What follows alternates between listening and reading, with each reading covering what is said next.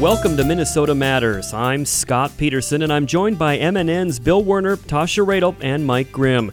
We're going to delve into what's going on in the North Star State. If it matters in Minnesota, we've got it covered. This week, Bill Werner takes a closer look at the recent Native American Nutrition Summit in Prior Lake. I have a replay of my exclusive chat with legendary Beach Boy Brian Wilson, who's in town this week with his band to perform the masterpiece Pet Sounds live. And Mike Grimm gives us a unique perspective on the Ryder Cup. But first, Monday's debate between Democrat Hillary Clinton and Republican Donald Trump was watched by a record 84 million viewers. It was billed as a rare primetime opportunity for two unpopular candidates to convince millions of undecided voters to back them. So which candidate came out on top? MNN's Tasha Radel takes a look. Well, Scott, it's hard to say which candidate truly won, and it really boils down to who you ask. A number of polls show Clinton was the winner, but that her performance didn't lock in those undecided voters. This undecided voter lives in the Wilmer area and says she wasn't impressed with Clinton and has decided to back Trump. Overall, I just felt like she was ready to attack, and he was trying to keep his composure. I was trying to kind of keep a neutral opinion on either one, but quite honestly, I agree with a lot of people I've seen on Facebook. I would have liked to have slapped her. And can I ask why? She just seems so smug. She seems so smug, very insulting. That smirk on her face was very annoying. And do you she could have tried to be a little more humble. And do you think that Donald Trump was doing his best not to do what people thought he would do and come unglued, so to speak? There's some things he just can't help. You know what I mean? I think it's just part of his personality. He has a sense of sarcasm when he says things, and then it's construed as a lie. I'm not defending him. I'm just saying I think that he was trying really hard not to get angry because she knew what buttons to push to get him angry. You could see that. Do you think a lot of the policy and issues were debated, or do you think it was more of the personal attacks of going back and forth trying to make each other mad? I think they kept interrupting each other, and it kept taking away from the chance for them to cover more issues. I mean, Lester Holt said it himself, that they didn't get everything done. Anything you'd like to see come out of the second debate? Honestly, I think that a lot of people I was looking on Facebook, and I pay attention to these two women, Diamond and Silk, and they're fantastic. And a lot of people are just making more division from what they saw and what they heard. There's a lot of places doing fact checking. Couple things I thought were interesting is Hillary really doesn't want Trump to win, and she really doesn't want to talk about her emails, which I think is really interesting. She wants to say she made a mistake, and I think that she really should open up and talk more about that if she wants people to trust her, because I don't think a lot of people are trusting her. This Twin Cities man considers himself an independent, but admits Monday's debate sealed the deal, and he will be voting for Clinton in November. Well, I approached it that I wanted to know a little more detail on policy from both candidates. I was aware that Hillary has come out with all kinds of different policies and programs. I wanted a little more detail. I also looked at the debate it was about expectations to me. So Donald Trump has a low bar. Hillary, because of her experience, has a high bar. But that doesn't excuse that you don't know policy and how you should handle things. So that's what I was looking for. Donald Trump has always had a problem of kind of wandering in his answers, and he did it again last night, where he can't carry the thought through with much detail. And Hillary has so many policies that she's put out, she really just had to recite what she has posted on her website. It was much easier for her, in my opinion, because how she knows the subject matter. But Donald Trump wanders and wanders and wanders and doesn't really answer the question. He has a tendency to just whine about the problems of America and the problems of the world, and he has a tendency to just blame whoever was there in the past without really coming up with answers on how he, in particular, would handle it. So that's what I was looking for. And it was very obvious that she had far more answers on how she would approach things than he did. Have you made a judgment on who you think the winner of last night's debate is? To me personally, based on what I was looking for, it was easy to say that Hillary won that debate just based on content. And again, in my mind, Hillary answered the questions. So what do Clinton and Trump need to do at their next debate? We asked Hamline University political science professor David Schultz. I think for Clinton, it might be to give Donald Trump less openings on a variety of issues. You know, in terms of, she let him go on longer in terms of the email. I think she needs to still have a better answer about her emails. I think for Donald Trump, he probably needs to have a couple of more sustained sort of answers on some policy issues. And then I think just for presentation aspect, he needs to fight less with the moderator and perhaps interrupt Clinton less. Because I think one of the other things last night that happened is that this debate reminded me a little of reminded me a little bit of the year 2000 when Al Gore let out those annoying sighs against George Bush when George Bush was answering, and it really hurt Al Gore. Here, I think with Donald Trump, interrupting Clinton and the moderator quite a bit had that same impact. And so I think he needs more discipline, and that's been one of the criticisms of Donald Trump all along, is a very undisciplined approach of going into debates or going into presentations like this. U.S. presidential debates have historically been seen as a crucial test of candidates' poise and policies. We'll see how the two candidates fare at their next debate set for October 9th. Back to you, Scott. Thank you, Tasha. More Minnesota Matters after this. Technology moves at the speed of innovation, and today, that's lightning fast. So when you get your hands on the latest tech, don't forget to do the right thing with your old devices. Recycle them. The Consumer Electronics Association and its members are making recycling your old tech device as easy as purchasing new ones.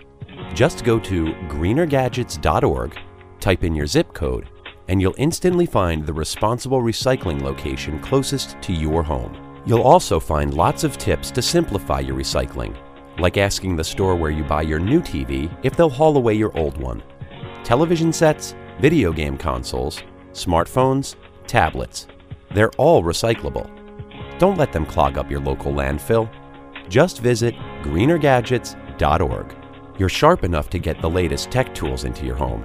Now be responsible enough to get your old devices to the recycler. That's greenergadgets.org.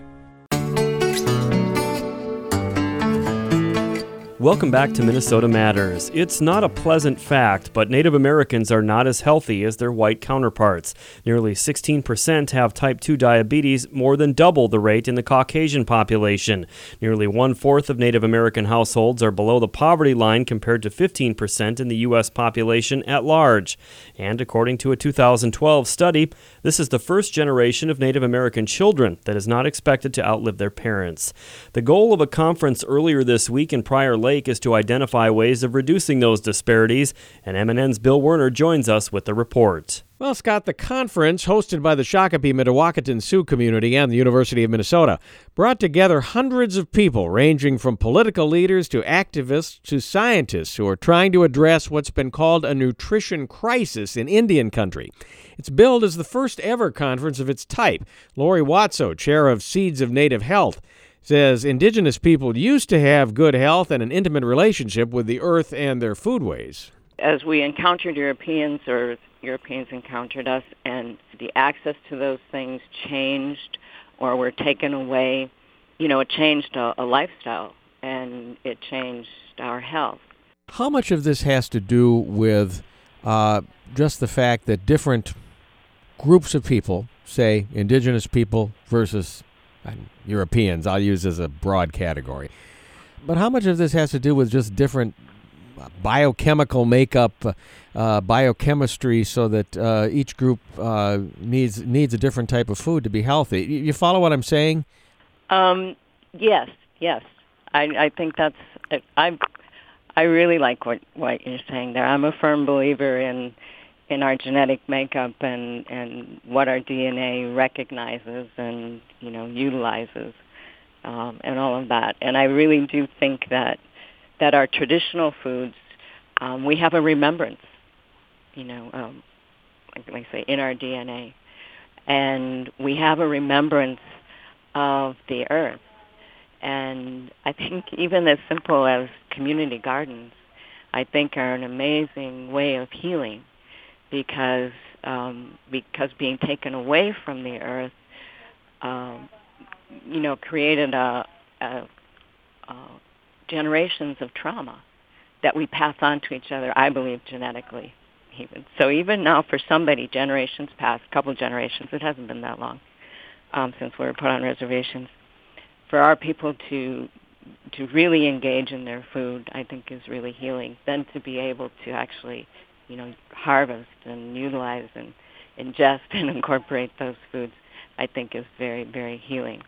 I think our traditional foods are extremely healthy. I'm aware of things that have been tested, a conventional bean as opposed to a heritage bean that was gifted to our garden, had to be hundreds of years old.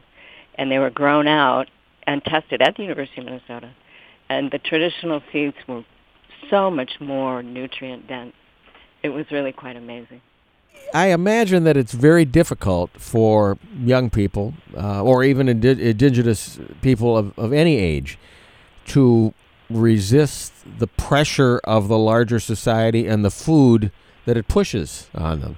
Well, and I would say, I go so far as to say that it's an addiction. When you can't resist the foods of today, we're talking about addiction. And if we look at health indices, not just natives now, we look at the general population, the rates of obesity, the rates of cardiac disease, the rates of inflammation, arthritis and those kinds of things. The food industry well knows what kinds of things we like to eat and how to keep us liking those things. And unfortunately, the combinations that they put together create a bunch of ill people. Well, let me ask you this.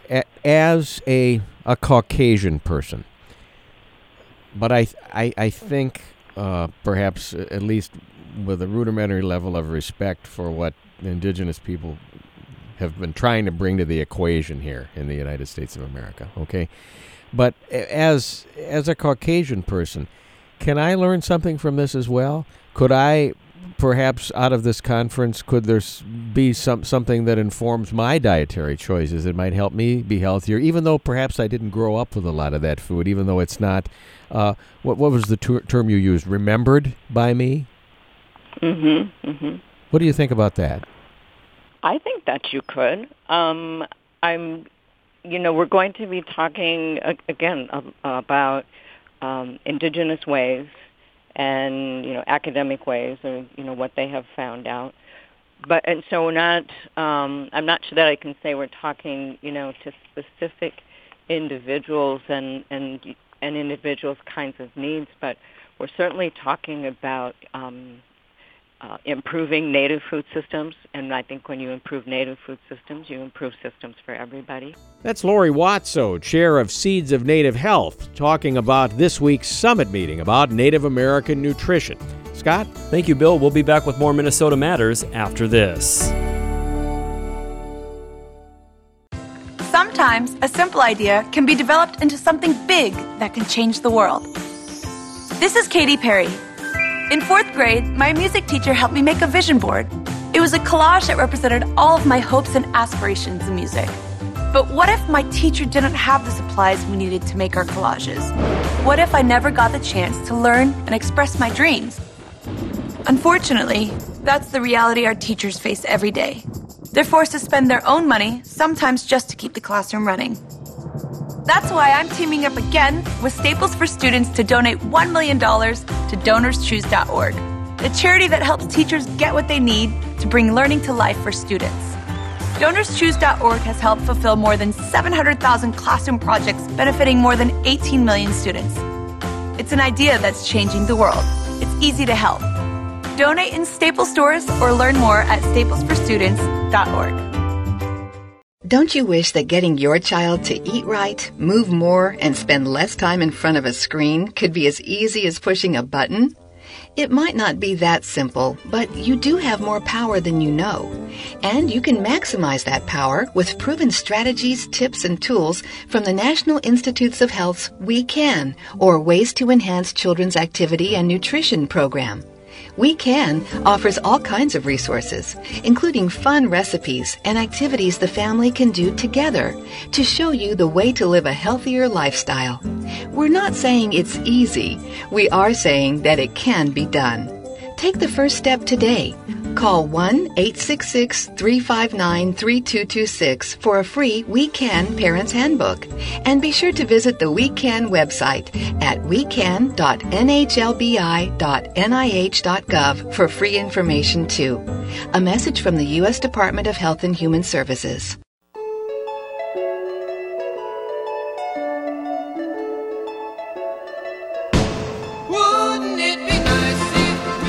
Welcome back to Minnesota Matters. I'm Scott Peterson. As a founding member of the Beach Boys, Brian Wilson has composed some of the most beloved popular American music of the last half-century. This year, Brian and his band embark on a world tour to celebrate the 50th anniversary of the landmark album Pet Sounds, and they'll be here in Minneapolis at the Orpheum for a sold-out show on October 2nd. I recently spoke with Brian about the tour, the music, and how he came to make his Pet Sounds. Hi, Scott. It's Brian Wilson. Brian, how does it feel to be sharing Pet Sounds live with your fans around the world 50 years after it was released? It's a great honor to be able to present the album in its entirety, duplicated exactly how it sounded on the record. My band members know exactly how to make it sound just like the actual original album. People can't believe it. They said, Brian, we can't tell the difference between the album and your performance. I couldn't believe it. Considering how talented your band is at recreating the album, are you making new discoveries about the music as you play it live all these years later? Well, not really. It takes me back to when I did the album. When I play God Only Knows, it takes me back to when Carl sang God Only Knows. And when I do Wouldn't It Be... Actually, my band member, Matt Jardine Elson, does Wouldn't It Be Nice. He sings that. What's the best part of playing live for you these days?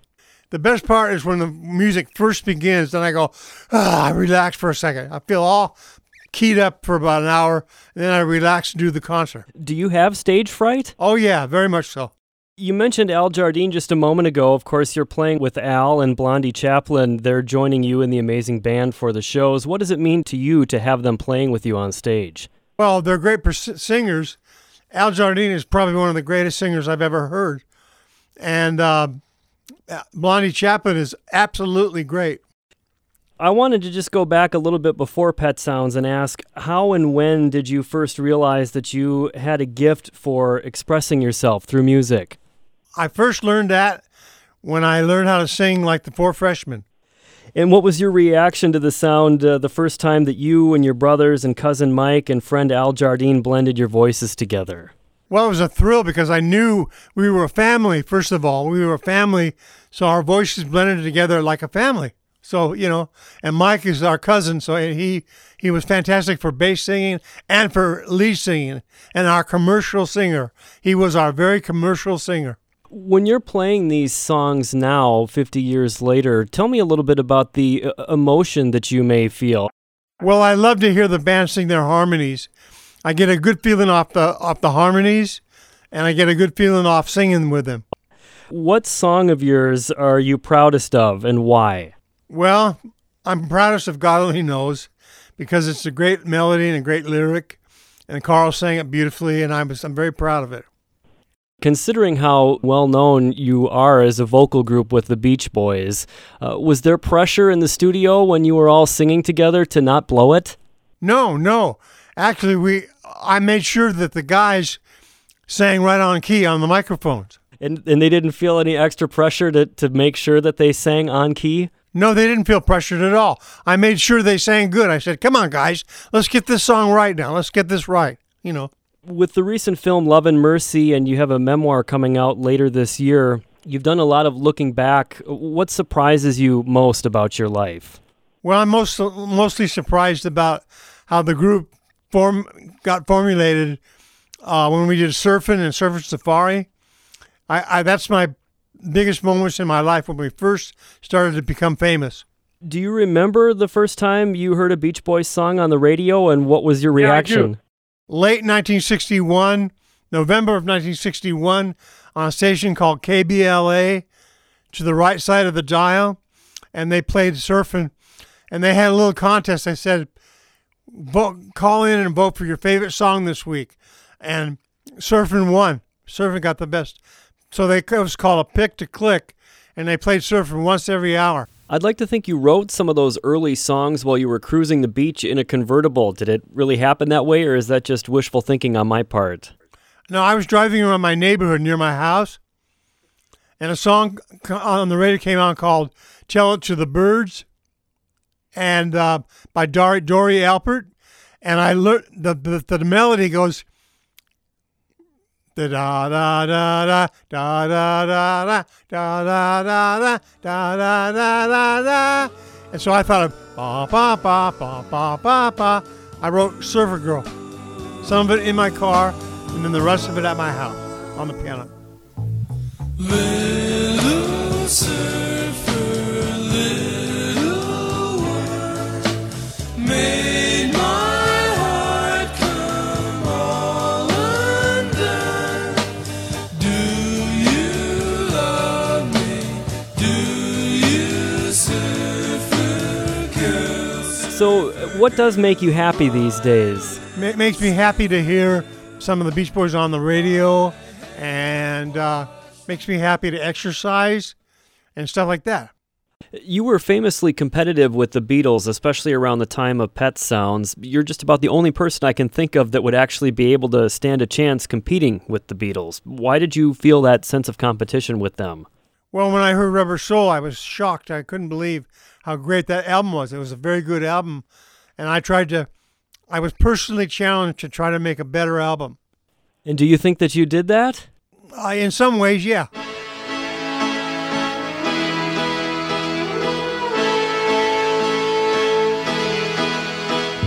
I just wanted to say before we wrap things up here, I saw you a few years back perform God Only Knows with your band here in Minnesota, and you sang it so sweetly and with such vulnerability. You received a long ovation from the crowd.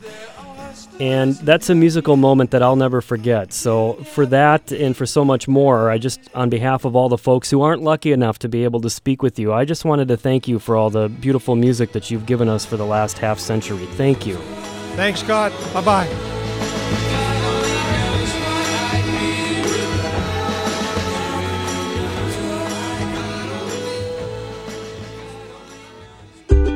You, my friend, have connections in the government. Yes, you. USA.gov, the official source for government information on thousands of topics. And like any good connection, there's no telling where it can take you. Why, one day you're getting student loan information. Next thing you know, you need job hunting tips. Today's road construction info could have you searching for telecommuting ideas tomorrow. The more you use USA.gov, the more uses you'll find for it. Passport applications, for example. They've been known to lead to a sudden interest in travel advisories. Our new mobile apps will even update you on the go. So whether you have information to get or ideas to give your government, check out USA.gov. Who knows? Lottery results today could lead to retirement planning tomorrow. USA.gov. With the right connections, there's no telling where you can go. Welcome back to Minnesota Matters. Minnesota is on a world stage this weekend with the playing of the 41st Ryder Cup at Hazeltine National Golf Club in Chaska. M&N Sports Director Mike Grimm has spent some of his week there and gives us an example of just how big this event is. Scott, first of all, the crowds themselves have been and will continue to be huge at Hazeltine this week, all the way back to Tuesday's practice round and including practice rounds on Wednesday and Thursday.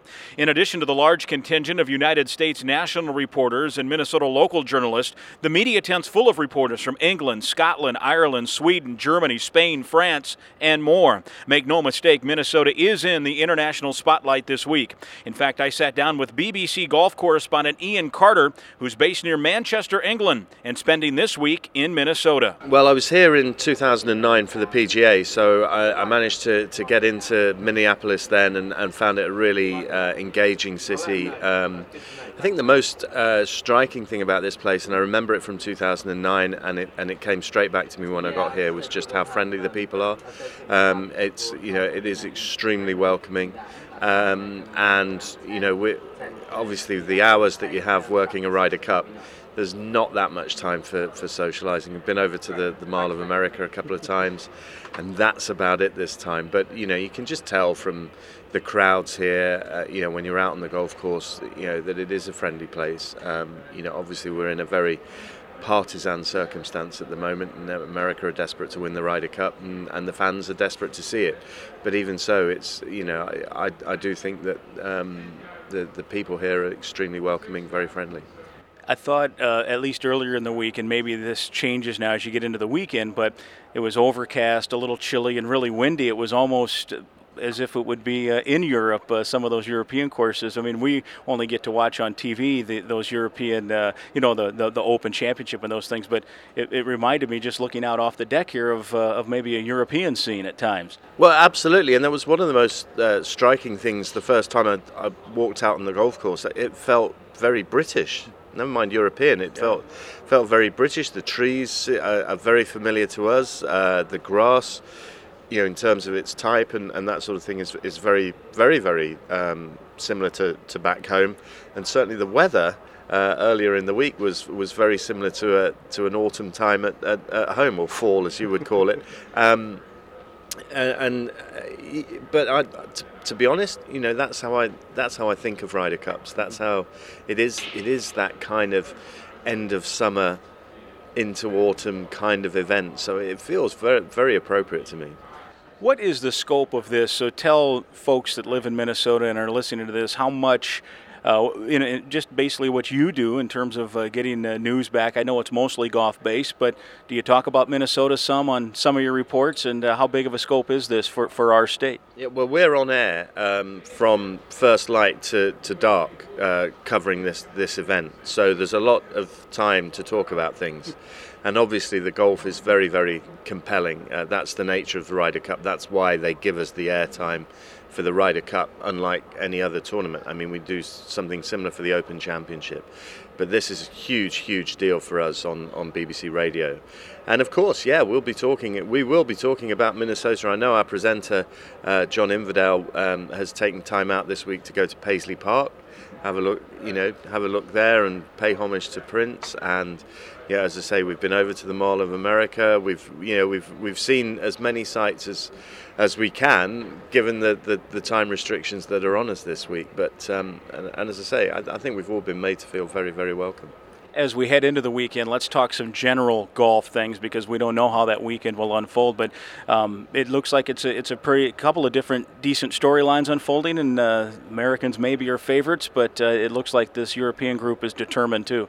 Absolutely. I think it's in all the build up to it. I thought this was a Ryder Cup that was very, very difficult to call. I wrote a piece for the BBC website in which I said this is a Ryder Cup that America dare not lose. It would be a record fourth successive defeat. It would be a 9th in 11, and it would come after a period in which America turned around and said enough is enough. We have to change the way that we go about things. Those changes have come in. Phil Mickelson has had everything that he wanted out of it, in terms of the captaincy, the setup, the dealings with the players, the inclusivity of the players, all very, very important things in his eyes, and things that have been missing as far as he's concerned in this period, which has coincided with his Ryder Cup career of so many defeats. So America have to win this one, but that doesn't mean to say that they will. And Europe have a strong captain, they have a strong team, they have the opportunity to go for 4 in a row, and they find that very enticing as well. Thanks so much. Enjoy your weekend here in Minneapolis. Thank you very much indeed. My thanks to Ian Carter from the BBC for joining me on Minnesota Matters. Scott? Thank you, Mike. That's going to do it for this week. Thanks for listening, and please tune in again next week for Minnesota Matters on this MNN station.